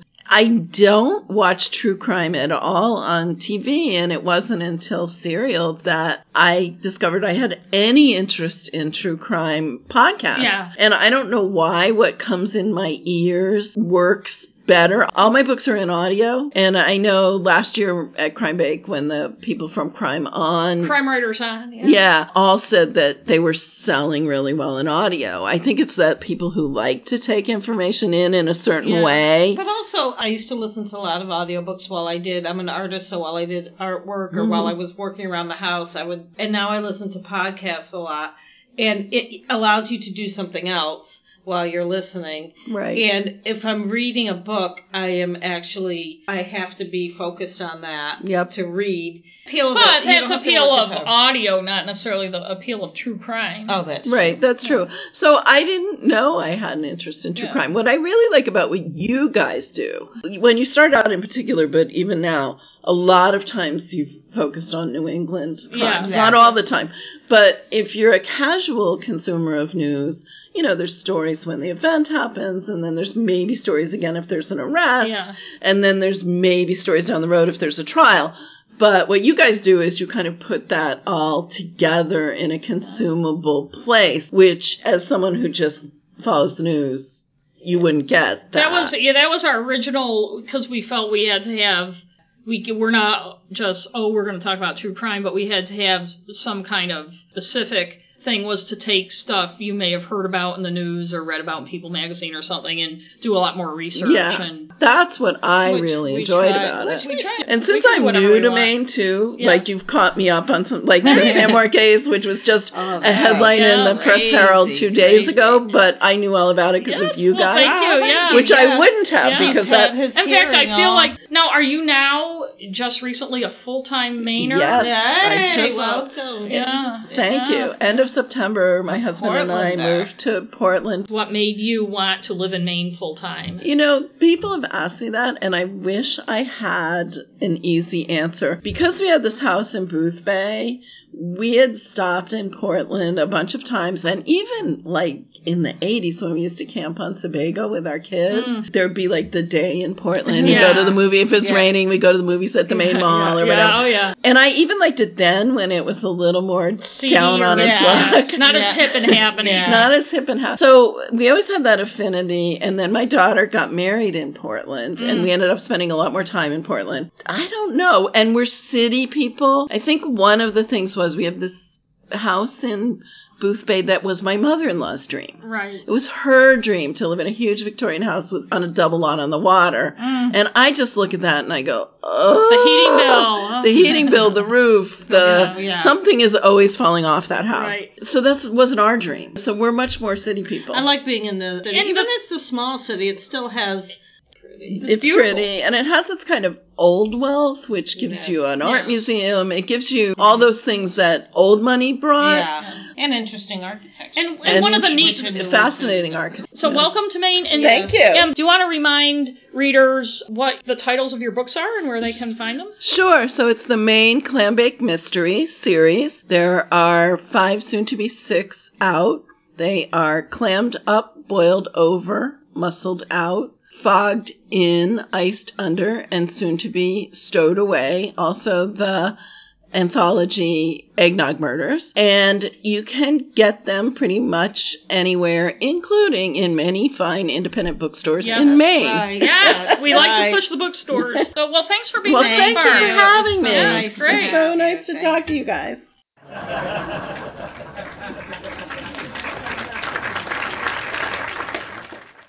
Do you go by Bruce Robert Coffin or just It's all marketing. Bruce Robert Coffin. Bruce Robert Coffin. Yes. Why is that? Was there another Bruce Coffin? There are a number of Bruce Coffins, and some are actually published. Yeah. And, wow. And I am 12th generation Tristram Coffin off the boat in Nantucket. So Robert Peter Tristram Coffin the Pulitzer Prize winning poet, I knew who was that my great-grandfather's cousin. See, now I thought Coffin was an Irish name.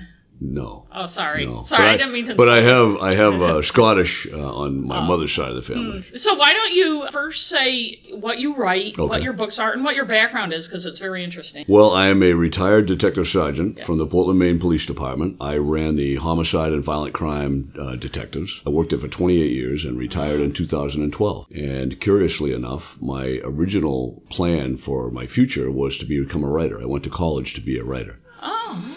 And as so often happens in those young plans of ours, mine was thwarted by a monstrous brick wall that looked curiously like my creative writing professor. And the message was clear that I was unable to write.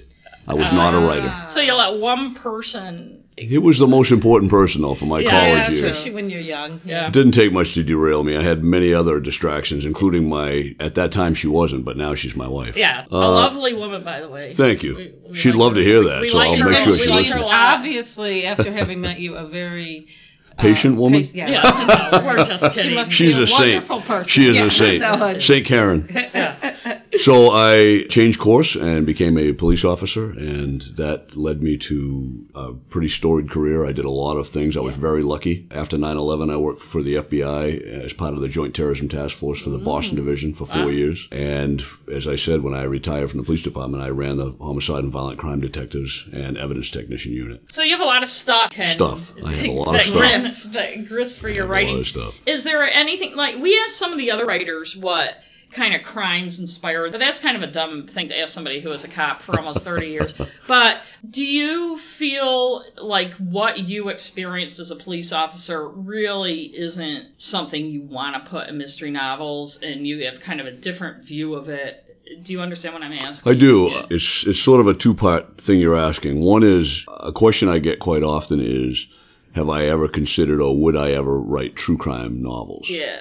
And I think for two reasons I wouldn't want to do that. One is, unless there was a beneficial reason for either society as a whole or the family that was left behind by the victim, I wouldn't want to take the chance on writing true crime and bringing more pain to the families left behind. And I'm not suggesting that happens when you write true crime, but that's something that I'm worried about. And I think the other thing is that I just spent 3 decades investigating true crime, and writing fiction for me is actually an escape. Yes. Even though I'm writing murders, it's an escape. It's not the same. Work out the way you want it. Right. Yeah. See, I wouldn't want to write true crime because it just seems like too much work.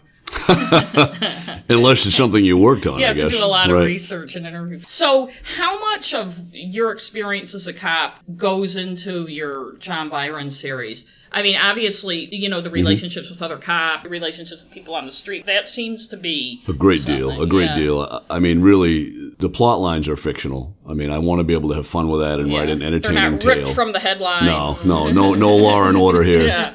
Although it would be cool to have some theme music, I think. Yeah. But no, really for me, I want to populate these stories with as much real experience as I possibly can. So I include the politics of the job. I include the stresses of the job. What it's like for John Byron and Diane Joyner and the other detectives to try and hold down some semblance of a normal existence outside of the job while doing that job. How hard that is for people. And then I think the ups and downs and the stresses of the job while investigating a case, the highs and lows, the horror, the elation when things finally go the right way. Right. I try to put all of that in there. So that's, a lot of that is kind of character and tone type stuff. Do you feel that you must, because you just talked about it, that's as important as figuring out a plot and all the little details of the plot and everything? I do. I do, because I think I almost hate the genre idea. I mean, I guess you have to put a book somewhere. Yeah. But I almost hate that, because I find with a wide variety of reading tastes that the one thing that seems to be a constant when you're talking about writing or reading is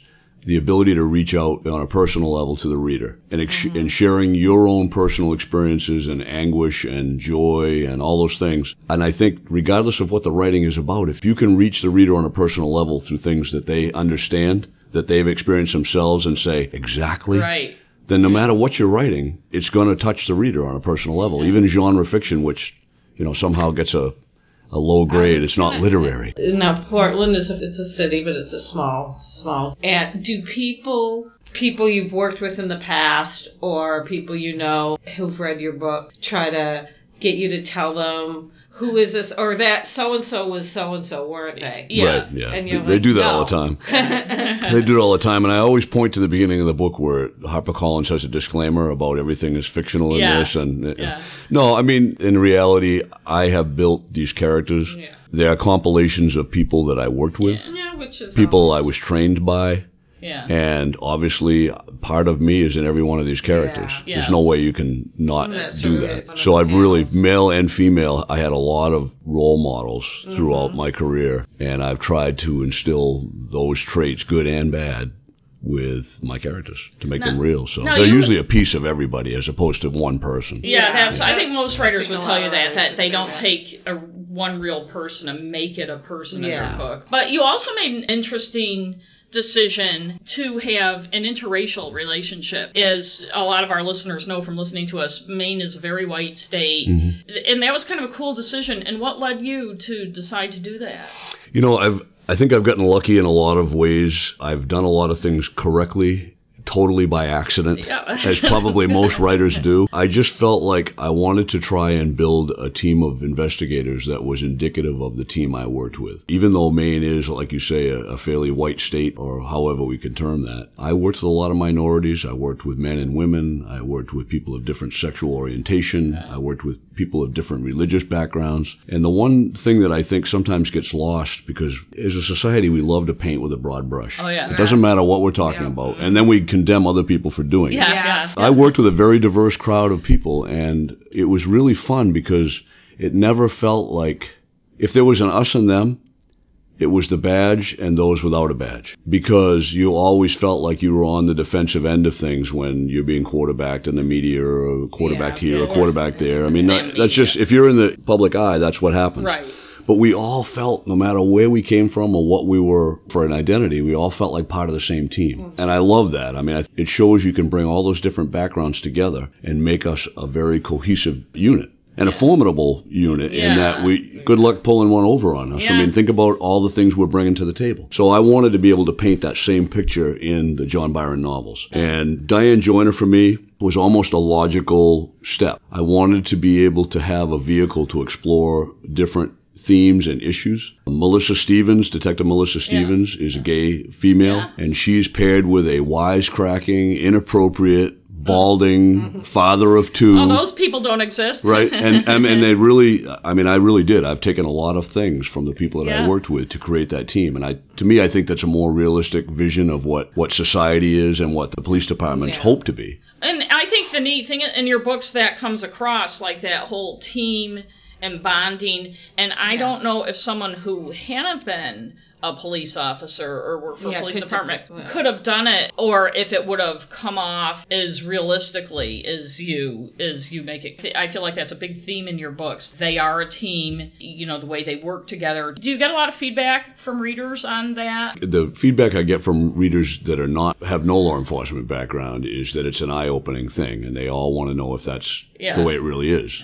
And the one I get from law enforcement, you know, I get a lot of, actually, it's funny that you asked that question. In the second novel, I really explored Diane Joyner's character, and she has a much larger stage than she had in the first. As writers, you all know what happens to the secondary protagonist. They want to steal the show. Right? So Diane is no different, and I was amazed at how much fun I was having writing her character and making her that strong female voice. Oh, that's good. And so I explored a lot of the issues surrounding how she is thought about by her superiors and whether or not they look at her as something that they can use as a billboard or that kind of thing, and the effect that it has on her. And so, and I've lost track of your question. I lost track of it too, but that was a good answer to it. But I mean, really, I like to be able to explore that, and I think those are things that are important. Melissa's sexuality doesn't matter in police work. Diane's race doesn't matter in police work. It shouldn't matter anywhere. It shouldn't. In police work, I think they're so focused on what they're doing more than if you worked at, a grocery store. Now, do you enjoy watching police TV shows, or do they bug? I just know our brother's a lawyer, and he won't watch lawyer shows. He didn't like to. And watch. I used to hate journalist shows. So. I treat them probably like you do in those regards. I think I treat them as if I was watching Star Trek. Yeah, it's very entertaining. but I have to suspend belief to be able to actually watch it. I just would think, I mean, there aren't really any shows about kitchen designers. Well, there's a niche for you. There you go. I would think that it would just be because people don't get things right about Were there anything, aside from what we were talking about, when you started writing your books, did you have things you wanted to say, either little things or big things that you felt were important to you to say? You know, I didn't start out like that. I think it's typical that you sort of develop as you get into an art form about where you want to take things or what motivates you for each different story. I didn't start out like that. I just wanted to tell entertaining tales, and I wanted to be able to paint this imaginary world I created as realistically as possible, and populate it with people that feel very real to you and feel very real to me, and then tell the stories, still solving the crime in 400 pages, but tell the story as accurately as I could. As this has gone on, I have begun to develop, I think my thought process is different. I put a lot more thought into if I have something to say or not. The second book changed in that really the murder at the beginning of Paul Ramsey, who is the brilliant trial attorney and less than desirable in every other aspect of his life. Yeah. I think the message... We've never known any of those. The underlying message there, I think, was really to be able to show the reader that police officers don't get to pick and choose who their homicide victims are. And you still have to attack and go after the person responsible as bad, whether it's a person who's despicable or it's a really nice person. Yeah. And or Paul a person Ramsey's who's not. dying, like in the... Right. Yeah. And you have to go after the truth because that's what you're after. At the end of the day, we're not responsible for anything other than bringing the truth to the table. Right. So I wanted to be able to show that. And then the third one, I think I bit off even more of the apple. And it's been stressful for me to write. It's been personal for me to write. Some of the scenes have actually been emotional to write. Wow. And I'm attacking what I think... All your stories start with what if. Yeah. I've sat back and felt like, even though I earned my retirement and went well past my minimum time I had to do, I have felt, since I've been watching things go downhill the last 2 or 3 years with the feelings of the public about the police, knowing that a lot of it is very erroneous, I think I have felt like a person who's watched their unit go back overseas after 2 tours with me, and I'm sitting here watching them and hoping that they make it out in one piece. Right. So my what if for the third story really was, the impetus was all of that. Yeah. And I said, well, what if that happens in Portland, Maine? How will that go down? Ah. How will the lives of everybody involved be affected? Oh, that sounds really good. When's that coming out? And it's tentatively titled Beyond the Truth. Oh, nice. So I thought, well, I'm the prepositional phrase guy. I know, that's the thing. Right? No, yeah, she always has to think of things with news in them. Yeah, mine, I have to have news and all my Can't run out. So when is that coming out? Are you still working on it, right? I am. It's almost done. It's almost done. They're looking at the end of June if we're lucky. Okay. If everything goes well. Yeah. Okay, I know my editor is excited about it. I think That's good. because of what I'm attacking, I think I'm apprehensive about it. I'm hoping that people really enjoy it and get it. I never want to be preachy in these books. I feel like sometimes the television shows like Law and Order loves to be preachy. They're there's kind of too much. But if you tell the story well, right, then readers... They can make up their own mind. Right. When you were still working in law enforcement, did you say, okay, when I retire, I'll start writing?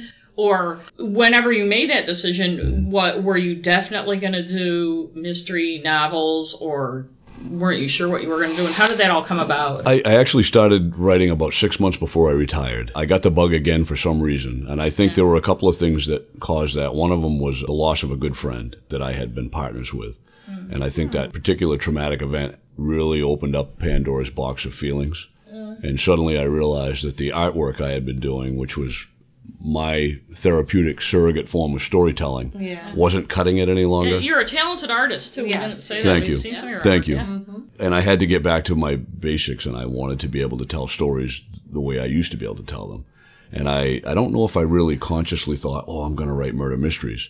But I thought, well, geez, I know enough about this. Why don't I just write about a detective sergeant in Portland, Maine that solves murders? How hard could that be? Right, exactly. So I started about 6 months before I retired without any intention of retiring at that point.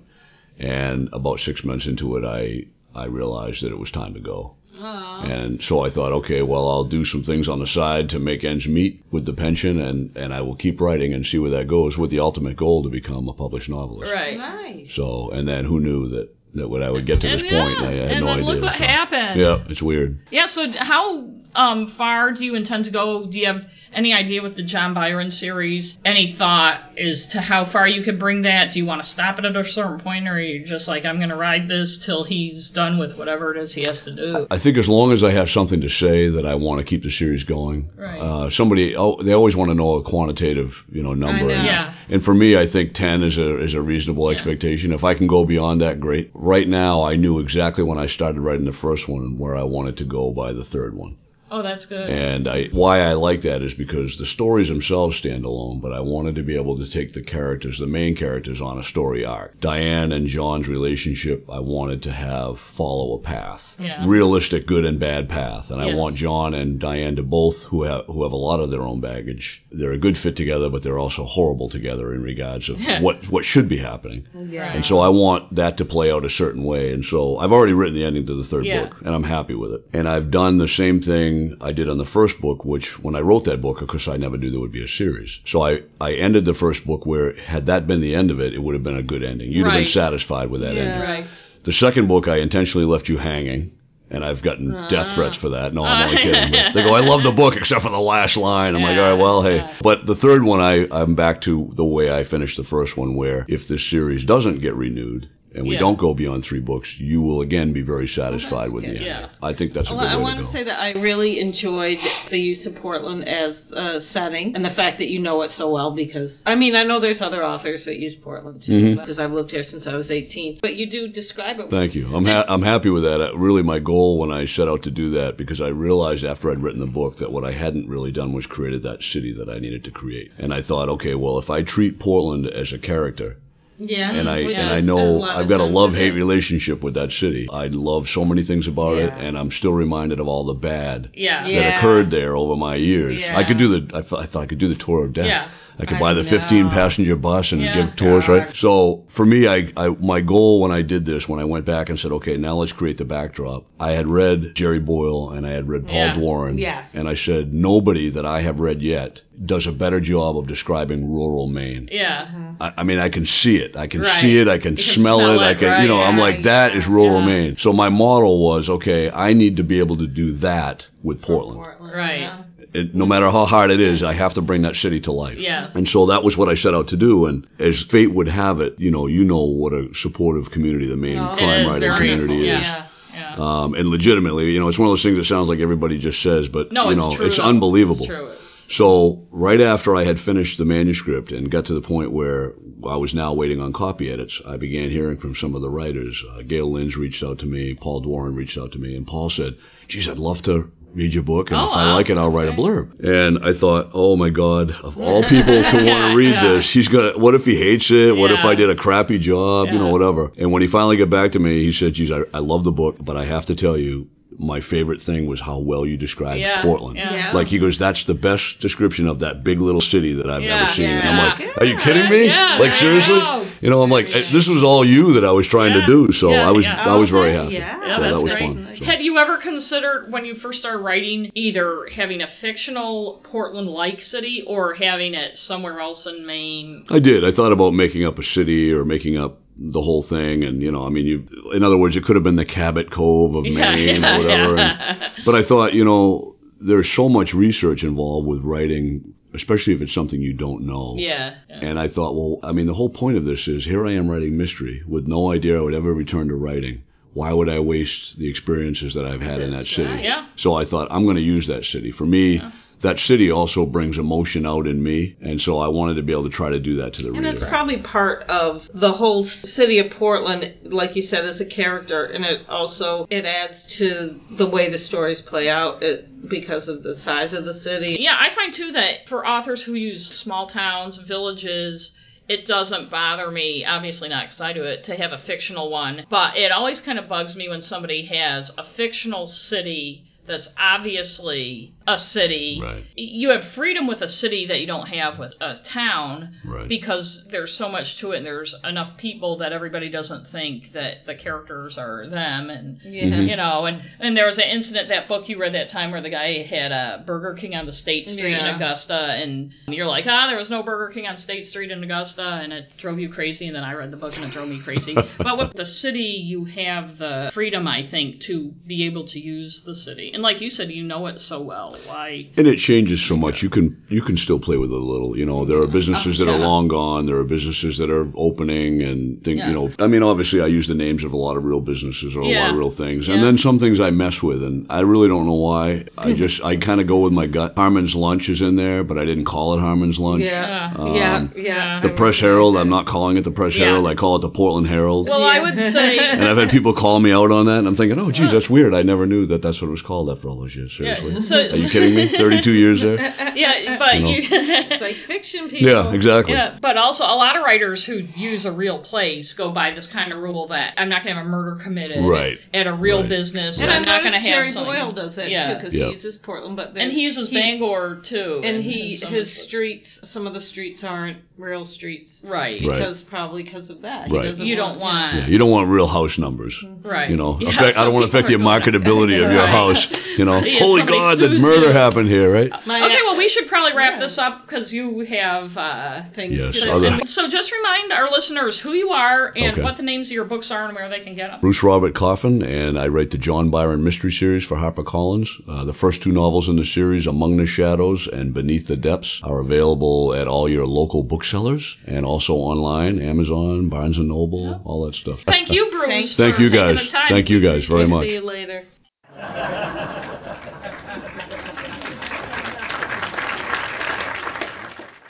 So, are we going to do some recommendations today? Yeah. And I had at first thought of doing recommendations relating to the authors. You know, people here at Crime Bake, some of the speakers, Lisa Gardner was the guest. They always have a keynote guest. But I read a book that... You read a book? that just blew me away. So that's going to be my recommendation. But do you want to start or do you want me to start? You might as well start. It's called The Death of the Innocents by Richard Firstman and Jamie Talon, and I think from reading the acknowledgments they may be a married couple. But in any case, I started reading it because I thought it was a true crime book about Munchausen by proxy, which I've developed a recent obsession with. Have we discussed that? We discussed it because I told you needed to read more case files or something. Oh, that's right. Yes, I remember that. And I'm glad you took my recommendation and did some more research. Thank you. But it starts out, it's in upstate New York in the 1980s. It starts out like a true crime book. This couple, their child, and not the first child in their family, has died. And it raises suspicions, particularly among the father of the young woman who's the mother of these children. And it turns out, very early in the book, the father of the children is convicted of killing them. And this is in the mid-'80s. And the DA, and this is in the Syracuse, New York area, kind of looks into the fact that the family claimed sudden infant death syndrome, and a lot of people had accepted that. And he talks to this expert in Texas, and she's like, you know, man, anytime it's more than one kid, you have to look at homicide. And if it's more than two kids, it's definitely homicide. Whoa. And he's like, no, SIDS is inherited.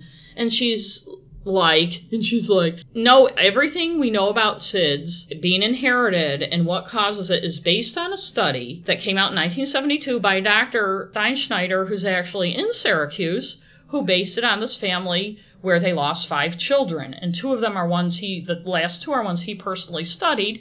And I believe that study is bogus, and those children were all murdered. And this is a pathologist in Texas saying this, and the DA's like, yeah, right. And she's like, no, look at the study. Most people who are doing SIDS research and learning about SIDS, both doctors and pathologists, aren't going back and reading this study. They're just reading that this study said this. And if you read the study, there are a lot of inconsistencies and things that don't make sense. Wow. And she felt very strongly about it. And this was the mid-'80s. So the prosecutors, his name was Fitzgerald, his interest was piqued. So he went back. She said, this family killed their 5 children, and they're in your area. And he said, well, shit, if they killed their 5 children, and this was late 60s, early 70s, then they should be prosecuted. But he looked it up, and they managed, the names of the kids weren't in the study, but they had a last initial, and there was one reference to an autopsy for one of the earlier kids who had died, and it turned out it was done at a research hospital in Syracuse. So they found out the family was actually from Tioga County, which is one of the southern tier counties in New York.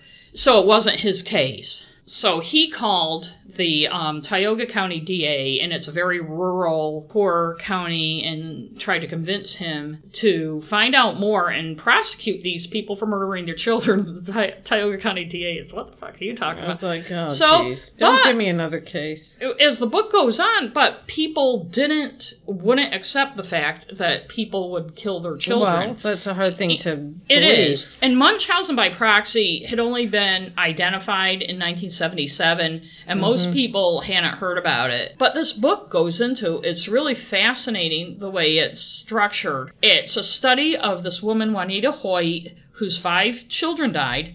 3 of them were infants in the SIDS range, like the 3 to 6 month range. One of them was 2.5 years old. And the first one was a little older. But the report even fudged their ages and fudged the details.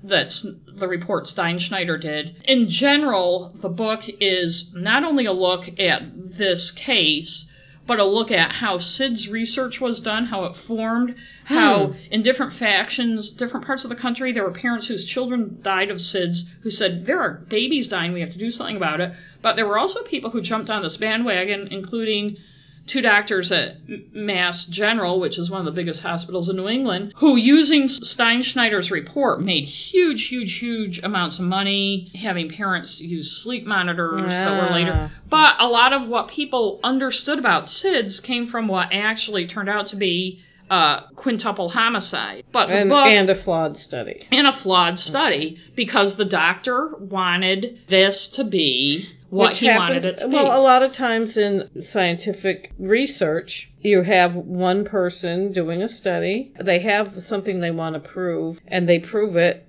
no matter what. Yes. But also, that type of study is harder to replicate. A lot of studies, that's why they always have people do blind replication. And there were flaws in the way he did the study. And I want to say about the book, it sounds like there may be a lot of dense scientific material, and it does go into a science, because it goes into this murder case as well as the history of SIDS research, the early history of Munchausen by proxy research, the differences between what pediatricians, how they look at things, to the way pathologists look at things. There are so many facets to this, and I can imagine the authors must have done a decade of research, because the narrative flow is really great. It reads like a novel. I'd say I couldn't put it down, but I read it on my Kindle.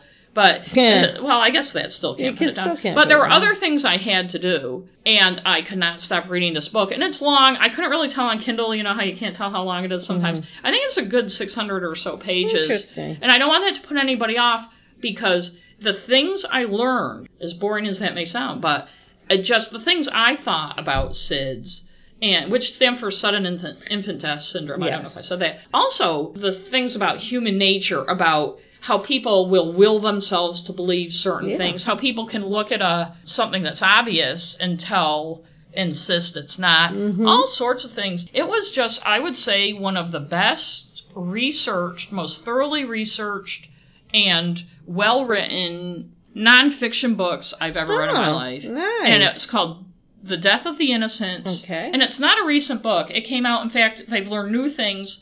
Like one thing I learned in another Munchausen by proxy book about a woman who killed her kids is, it's not that people necessarily intend to kill the kid, but they keep suffocating it so they can revive it and get all the attention for the hospital, and I won't go into all that today. But one thing they learned after this book was written that I learned in another book is the more you do that to an infant, the more it affects certain physiological things that make the child have certain symptoms and be more likely to die. Yeah, because you're damaging their, Yeah, but so physicians look at the baby and say, yes, there is something wrong with this baby. The mother isn't lying. There is something wrong, which is something that was learned after the book came out. So it came out in 1997. Oh. So a lot has been learned about... 20 years ago. Oh, yeah. Thanks for doing the math for me. A lot has been learned both about SIDS and Munchausen by proxy since then. But even reading this, it's not like I'm thinking, oh, the history hasn't changed. Right, the history hasn't changed, and I don't read this and think, oh, all this is obsolete, and what they're saying is no longer believed. And this was, when this came out, was right around the time where they were discovering that SIDS rates were dropping hugely, a lot because people were being told to put their babies to sleep on their backs. And so it was something that simple. These doctors were looking for all these strange... Although it is difficult to get them to go to sleep on their backs. Yeah. That's probably why people never did it. Yeah. Another reason SIDS rates have gone down is that people killing their children is more of a recognized thing. Yeah. When Juanita Hoyt first started killing her kids in the late 60s, nobody would believe a mother would even kill back, it's not that long ago, but infant death, while it was tragic, still was accepted. They were more vulnerable than they are now. And so if someone's baby died, it was like, oh, that's sad. And they didn't really understand sudden infant death syndrome. Right. But it happened a lot. And the book points out... as a real thing, but you could also get away with smothering your child, your baby. Well, the book points out that sudden infant death syndrome really, and they didn't come up with that term until 1969, was really a doctor's way of saying, your baby died and I don't know why. Yes. And we're not saying that all baby deaths are... No. I mean, babies die from... birth defects, they die from things that are obvious. SIDS are when a healthy baby that had no reason to die, dies. And suffocating or smothering your baby is apparently easy physically to do. I wouldn't think it would be easy emotionally to do. But if you're a sociopath. Yes, but the symptoms, there are no symptoms that look any different from a baby. The baby just stopped breathing and its heart stopping. Yeah. So I just want to recommend, if you're looking for a good nonfiction read to get into, The Death of the Innocents, check it out. I was just blown away by it. Yes. And what do you recommend? Well, I'm recommending a book that we actually read in our book group in September. I've been a member of this book group for 20 years now. It started as a mother-daughter book group. Yes, it did, and my mother and I are still in it. Every September, we will pick a book that has a movie made of it, and we will read the book and watch the movie together. So this year we picked Rebecca because it's your name. Yeah, no. Because Maureen, who's the sometime member of the group. I shouldn't say it. I was going to say I only do it when I like the book. Feel like it. Or when I don't have something else to do. or so whatever. Yeah. Anyways, at this conference there was a seminar, Reading Like a Writer, and Rebecca was the book. And I realized I had never read the book. I had seen the movie, and it's Alfred Hitchcock. It's, Alfred Hitchcockian. Speaking of noir. Yes, it's noirish. The book is extremely good. I know a lot of people think of Daphne du Maurier. Why can't I say her name? Du Maurier. Daphne du Maurier. Yes, thank you. Why couldn't I say that? I don't know. I think of her as a romance novelist, and she's really not. Like Jamaica Inn, too, is Gothic. She's more Gothic. I think a lot of people know the story. She's a young wife, and we actually, in the book, you never know her name, her first name. Which apparently bothers people. Bothers some people. It's not like she just couldn't think of a name, the author. It's a decision she made. Yes. Everything that happens in the book, I think she's a very underrated writer. Yes. And probably because she's a woman. Yeah. And she was married to some rich guy. But she has made choices for the writing. So everything that happens in the book and every way it happens is her decision. Yes. It's a well-constructed plot. Right, and that may sound like an obvious thing if you're listening, but it's really not. But when people say, well, why didn't she ever have a name? Or she was so wimpy. Well, let me just give you a synopsis. It's not a unique plot device. She's a young woman, meets this widower who's older. He's probably like 40, and she's in her like 23. Yeah. And he sweeps her off her feet. They get married.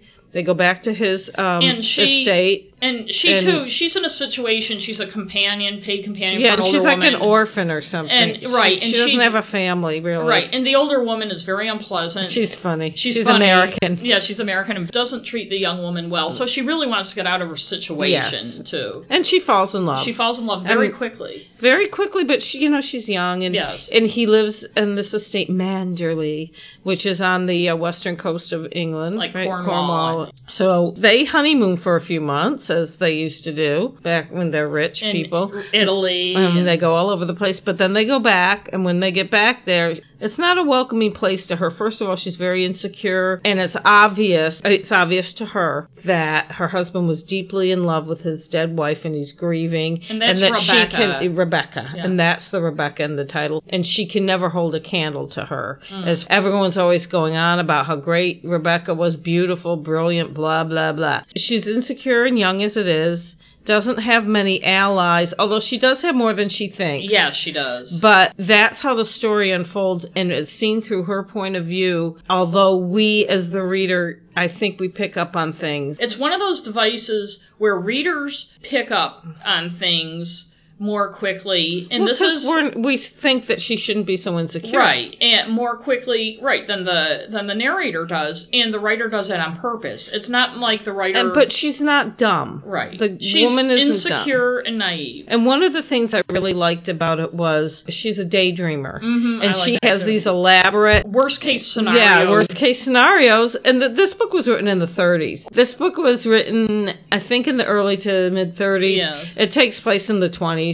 Yes. I figured out by what she was wearing, and she's totally different. She's like totally different than Rebecca, so she thinks that's bad. And I'm not going to give away anything in case you haven't read it, but it stands up today. The characters in it, like Rebecca has this cousin that shows up, and you can just see, he's a sleazy. And there's still the type now. Like, yes. She describes people so well. She does. Her writing is really good. It's really She's good. A really good writer. And the husband, Maxine, is kind of standoffish, and you're not really sure why. And I was engrossed in the book. And the movie is good. It's pretty good, but the book just has so much more. So I would highly recommend that book. One thing I would say, as far as people thinking, oh, it's an old book, the other thing, and I got this a little from the seminar we were in yesterday, Reading Like a Writer, is people were very critical of the narrator. And yes. I would say, if you're reading like a writer, or if you're reading like a reader, Daphne du Maurier does a very good job, very early in the book when we first meet this young woman, of setting up why she is the way she is. And because the beginning of the book is her as she's older. Looking back, and she says that basically I was a dumb young thing, and now I can see. Right. I never got frustrated with her reading it. I felt bad for her. I empathized. And I empathized with her. And I understood why she felt the way she did. Like that whole scene where she breaks this little Cupid figurine and hides it. I would have done that. I would have done that too, because she's so intimidated. Especially by Mrs. Danvers, yes, the and she housekeeper. doesn't see that, look, I am the matron of this house, or whatever, mistress of this house. Instead of calling somebody and saying, look, I broke this, clean it up. And one reason you feel empathy for her is she came from a totally different class, and this was, almost 100 years ago, so the class system was different. And her husband doesn't have a lot of insight. Yeah, he's just, oh, honey, it's okay. He doesn't. You're the lady of the house. Don't worry about it. But he doesn't. He doesn't understand the situation she's in, as opposed to the situation his previous wife was in. He doesn't communicate at all about his previous wife, which leads her to a lot of thinking a lot of things that aren't true. He doesn't pay a lot of attention to what she's thinking or feeling. No, he's kind of just like simultaneously thinks she's silly. And she's a young, silly girl, although he loves her, but he's just kind of like, what are you talking about? You're the lady of the house. Yeah. Mrs. Danvers will help you. Don't worry about it. And I don't think he understood a lot about what went into being the lady of the house. Or how intimidated she would be as a young woman. And the type of young woman she is. I mean, some young woman would take to it and be like, even if they came from her background, would be like, I'm the lady of the house now. I'm going to kick ass. But I think he should have been able to see from her interaction with Mrs. Van Hopper, her companion, and how she kind of ran rampant over the young lady, and the young lady was a little cowed. And then she kind of came out of her shell when Mrs. Van Hopper was sick in bed. Yes. When she and Max started, dating or whatever you want to call it.